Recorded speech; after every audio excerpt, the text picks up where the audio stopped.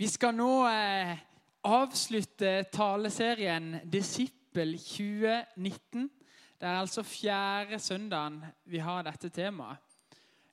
Og jeg synes det har vært veldig bra, og jeg synes det har vært utrolig spennende også med denne spalten når vi har hatt dagens disippel, hvor vi har fått litt innblikk i den enkeltes vandring med Gud.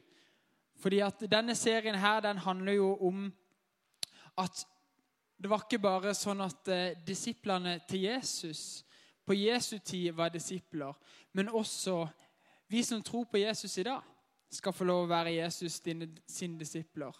Og det vi spør om, det er jo det, hva vil det si å være en Jesu etterfølger i dag?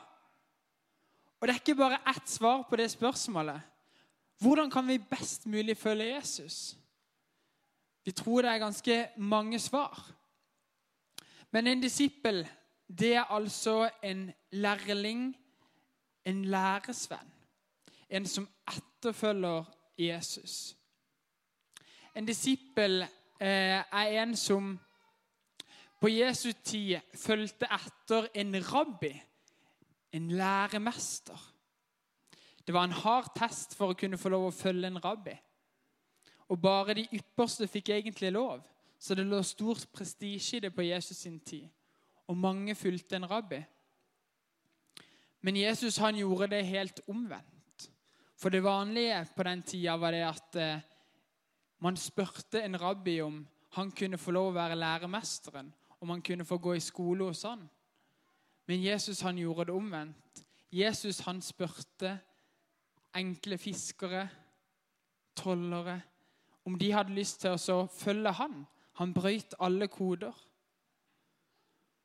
Og det må ha gjort at de tenkte at wow, det er faktisk noen her som har troa på meg. Noen ser noe i meg som ingen andre har sett. Og så er det sånn at det samme spørsmålet følg meg, det spurte ikke Jesus bare disiplene sine for 2000 år siden, men det spør han oss i dag om.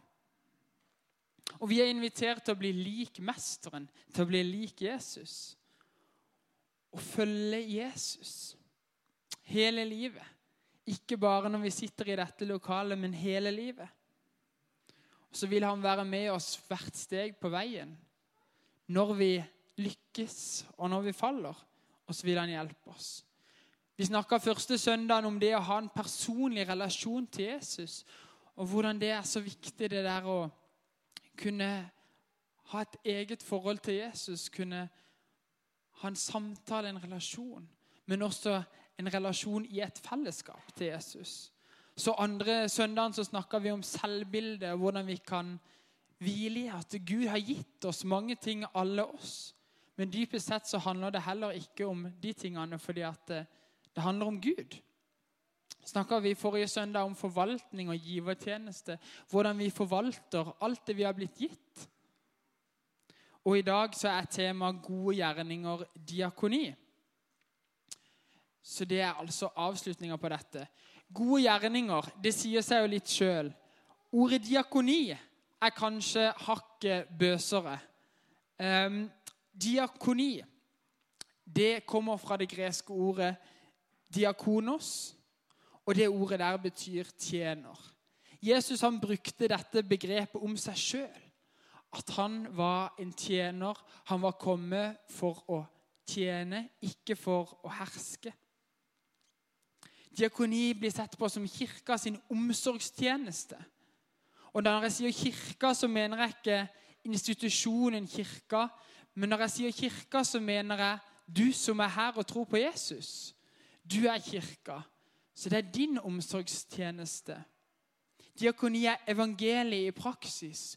Gud sine gode nyheter om ubetinget kjærlighet, frelse og evig liv i praksis, i handling. Det er det diakoni handler om. Så diakoni og gode gjerninger, det handler om å være med og tjene andre og gjøre godt i og med mitt liv. Vi skal lese en tekst fra 1. Johannes brev, kapittel 4 og vers 7-12. Mine kjære, la oss elske hverandre, for kjærligheten er fra Gud. Og hver den som elsker født av Gud og kjenner Gud. Den som ikke elsker har aldri kjent Gud, for Gud kjærlighet. Og ved dette ble Guds kjærlighet åpenbart for oss, at Gud sendte sin enebårne sønn til verden for at vi skulle leve ved han. Ja, dette kjærligheten. Ikke at vi har elsket Gud, men at han har elsket oss og sendt sin sønn til soning for våre synder. Mine kjære, har Gud elsket oss slik, da skylder også vi å elske hverandre. Ingen har noen gang sett Gud, men dersom vi elsker hverandre, blir Gud i oss, og hans kjærlighet fullendt i oss. Overskriften på disse versene i 2011-oversettelsen av Bibelen, det som følgende: Gud kjærlighet. Og disse versene her, det handler både om at vi skal få lov til å ta imot denne kjærligheten fra Gud. Men vi skal også være med å gi denne kjærligheten fra Gud. Fordi at det å ta imot og gi, det hører sammen. Kjærlighet til Gud og til andre mennesker hører sammen. Ikke det ene uten det andre. Og ut ifra dette så har jeg lyst til å ta oss med inn i 3 ulike ting. Og det første disse versene her sier oss, det det at det starter med å selv ta imot Guds godhet og kjærlighet. At du selv tar imot Guds godhet og Guds kjærlighet. Fordi jeg kan ikke gi videre noe som ikke jeg selv har mottatt. Hvis ikke jeg har mottatt kjærlighet, hvis ikke jeg har erfart at Gud god, så kan ikke jeg gi det videre. Så derfor må vi først ta imot Guds godhet og Guds kjærlighet. I verset vi leste så stod det at for kjærligheten fra Gud, for Gud kjærlighet. Så kjærligheten fra Gud. Altså kilden til kjærlighet, det Gud. Det sånn som når vi ser en bekk, så kan vi vite at den starter et sted. Den har et opphav, den har en kilde. Kjærlighetens kilde, det Gud. Gud kilden til kjærlighet. Og ikke nok med at kjærligheten fra Gud, så Gud også kjærlighet. Gud selve definisjonen på kjærlighet. Og hva slags kjærlighet det vi snakker om da? Hva slags kjærlighet Det nye testamentet snakker om? Fordi at begrepet kjærlighet ganske stort og kan bety ganske mye forskjellig, i hvert fall inn i vår kultur. Bibelen har 3 forskjellige ord når han snakker om kjærlighet. Det første ordet det filios, og det betyr vennskapelig kjærlighet. Altså mellom venner, mellom bekjente, gjennom slektninger. Det neste det eros, og det fysisk kjærlighet. Derav ordet erotikk. Og så har vi det siste ordet, som det ordet som ble brukt i denne teksten. Og det ordet agape. Og agape, det refererer til den kjærligheten som ubetinget, uten betingelser. Det uselvisk, uten noe tanke for seg selv. Den ufortjent, uten at man har gjort noen ting for å fortjene den. Og jeg har lyst til å stoppe akkurat der, og lyst til å ta et eksempel på det der å ikke fortjene noe. Når jeg var russ, så hadde jeg hatt lappen i litt mer enn et halvt år. Og så skulle jeg på en sånn russekro. Da hadde jeg lånt bilen til mamma. Og så var det rett og slett sånn at når du litt ny og ung sjåfør, så det ikke alltid man kan alle reglene og sånt mulig. Så jeg endte opp med å få ikke en fartsbot, men en parkeringsbot. Ikke det verste man kan få. Men jeg husker den dagen når jeg fikk det. Så ja, det var ganske ille. Jeg var ganske flau, og jeg gruer meg egentlig litt til å komme hjem og vise denne parkeringsboten. Så kom jeg hjem, det var litt sent. Jeg hadde vært på en russekros, og der var jeg kanskje hjemme i 12-tiden eller noe sånt. Så åpner jeg døra til soverommet, der mamma ligger og sover, og så sier jeg, pst, du, jeg fikk en parkeringsbot. Og jeg visste ikke helt hva som skulle møte meg da. Men så sier hun, å ja, stakkars det. Legg den i veska mi, så ordner jeg det i morgen. Det var 500 kroner. Jeg hadde ikke gjort noen ting for å fortjene det. Jeg hadde egentlig fortjent det motsatte. Men det er et eksempel på uselvisk kjærlighet. Ufortjent. Guds godhet er uendelig. Du og meg har så mye mer av Guds godhet å erfare. For vi har erfart litt av Guds godhet. Men Gud er bare god. Gud er definisjonen på god. Gud er kjærlighet. Og Guds godhet tar aldri slutt. Og for å være en disippel i 2019, og for å kunne vise godhet til andre, så trenger vi å si ja til den godheten som Gud ønsker å vise oss. Og hvordan kan vi si ja til den godheten som Gud ønsker å vise oss? Jo, for det første så trenger vi å gjøre det aller mest grunnleggende, og det er å si ja til Jesus. Si ja til at han tar den straffen som vi fortjente. At han tar parkeringsboten, eller den dommen som ligger over vårt liv. At vi tar imot Jesus. Men det neste er faktisk det å velge å leve i nåden. Velge å leve i at vi kan få en ny start hele veien. At Gud, når han ser på oss, så ser han på oss med et nådefullt blikk. Ikke med fordømmelse, men at vi hver dag kan vite at Gud, han ser på oss med kjærlige øyne og tilgir oss og ønsker å gi oss en ny start. Å leve i Guds kjærlighet, leve som at vi vet at Gud elsker oss. Det er en utfordring, men det er der det må starte. For hvis ikke vi tar imot Guds godhet og kjærlighet, så kan vi heller ikke gi han videre.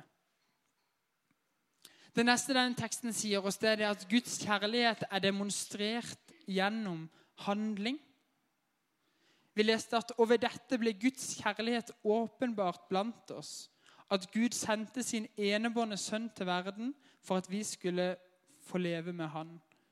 Ja, dette er kjærligheten. Ikke at vi har elsket Gud, men at han har elsket oss og sendt sin sønn til soning for våre synder.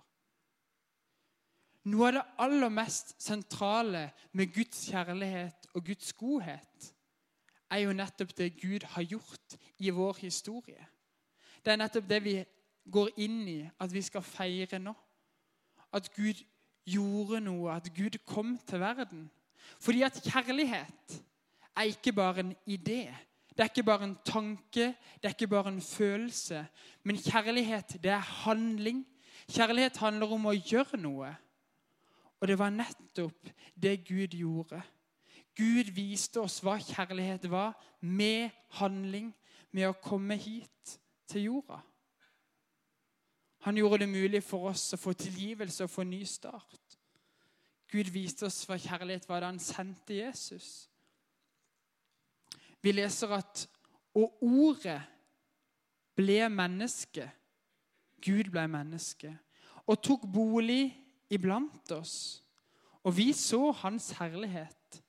En herlighet som den enebårne sønn har fra sin far. Full av nåde og sannhet. For at vi skulle få leve med Gud, så kom han til vår verden. Ved å ta på seg vår straff og dø for oss. Så Gud viser oss sin kjærlighet så utrolig konkret. Det er ikke svevende i det hele tatt, det er ikke uforståelig, men det er så håndterlig som det lille barnet som dere ser bak meg der. Det er kjærlighet. Kjærlighet er handling. Kjærlighet vises i handling, og kjærlighet er så konkret. Og derfor så kommer vi til det siste og det absolutt lengste punktet. At vår godhet mot andre mennesker hjelper de å forstå og erfare Gud. Mine kjære, Har Gud elsket oss slik, da skylder vi også å elske hverandre. Ingen har noen gang sett Gud, men dersom vi elsker hverandre, blir Gud i oss, og hans kjærlighet er fullendt i oss. Alle mennesker er skapt i Guds bilde. Det betyr at vi mennesker er skapt for å ligne på Gud. At det er noe i oss som er likt på Gud. Og for mange mennesker så er det sånn at når man går i naturen og ser det utrolig flotte skaperverket, ser fjell og daler og fjorder og sjøer, så sier de, wow, dette er stort. Dette er skapt av Gud, og en får et sånn blikk over hvor stor og fantastisk Gud faktisk er. Men det samme er det faktisk også med mennesker.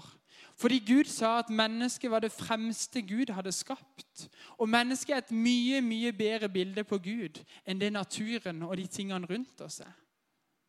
Og vi kan få lov til å være et bilde på Gud for de rundt oss. Vi kan reflektere noe av Guds kjærlighet. Denne agape-kjærligheten, den uselviske, ubetingede kjærligheten, kan vi vise til andre mennesker.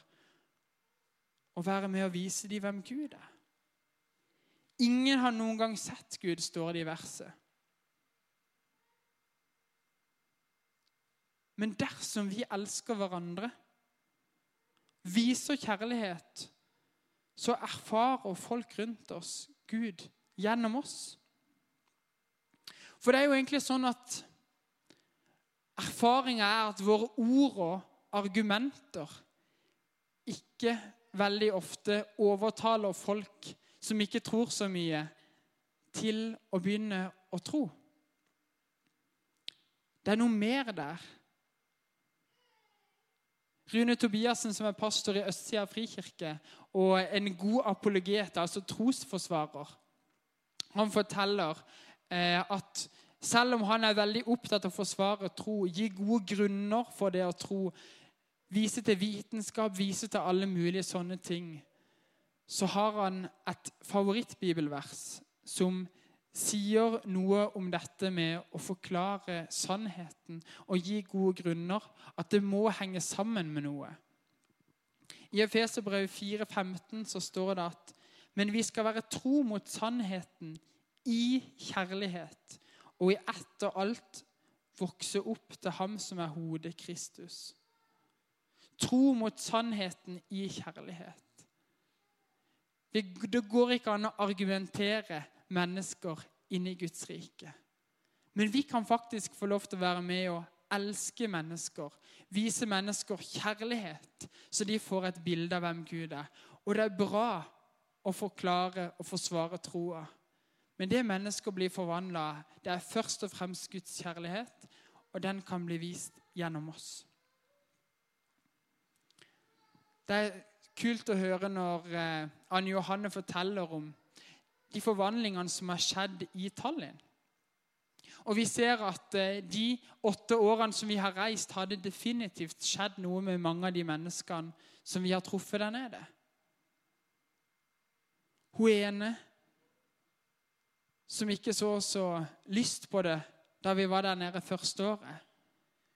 Vi så en utvikling fra andre året, og så tredje året. Og i dag så er opplevelsen at hun nesten er en annen person. Fordi at Guds godhet vist gjennom mennesker fra Sogndalen Frikirke forvandler. Guds godhet har kraft til å forvandle. Det gjør noe i mennesker. Det skaper tro. Thomas Sjødin, han sier det at livet er ikke særlig barmhjertig. Det er derfor vi må være det. Uten unntak og alltid. Livet er ikke særlig barmhjertig. Det er derfor vi må være det. Uten unntak og alltid. Han sier også i den nyeste boka si her noe litt mer om hvert enkelt menneskes betydning. Hvor mye ditt liv i noen andres liv faktisk kan bety. Han skriver her at min erfaring er når man ser tilbake på livet man har levd, så er det 2 ting som utpeker seg. Jeg skal bare si den ene av de, dere får kjøpe boka hvis ikke. Men da han sier at det andre er oppdagelsen av det som i nærheten av de avgjørende veiskillene ofte sto et menneske. Et menneske som selv ville definere seg ikke som viktig, men som like fullt var der. Med det som trengtes akkurat da, og som dermed fikk vesentlig betydning. En venn, en slektning, en kollega, eller bare noen, hvem som helst, som hadde plass i livet sitt til ett menneske til. Ikke for resten av livet, men for den strekningen som nettopp da måtte vandres gjennom veiløst landskap. I dag kan en av oss være akkurat det mennesket. Vi får lov til å bety noe inn i menneskers liv. Inn i ett stykke av de sitt liv. Og så må vi velge om vi vil gi tid til det inn i våre liv. Gi tid til å vise andre mennesker godhet. Jeg var for 2 år siden i Mexico. Og da var jeg på en base som misjonsorganisasjonen Ungdom i Oppdrag driver. Og de hadde veldig fokus på dette med å være gjestfri. Dette med å ta imot folk på en god måte. Og det la de utrolig mye ned i. Utrolig mange som jobbet bare for å få til det at alle som kom innom der skulle føle seg godt tatt imot.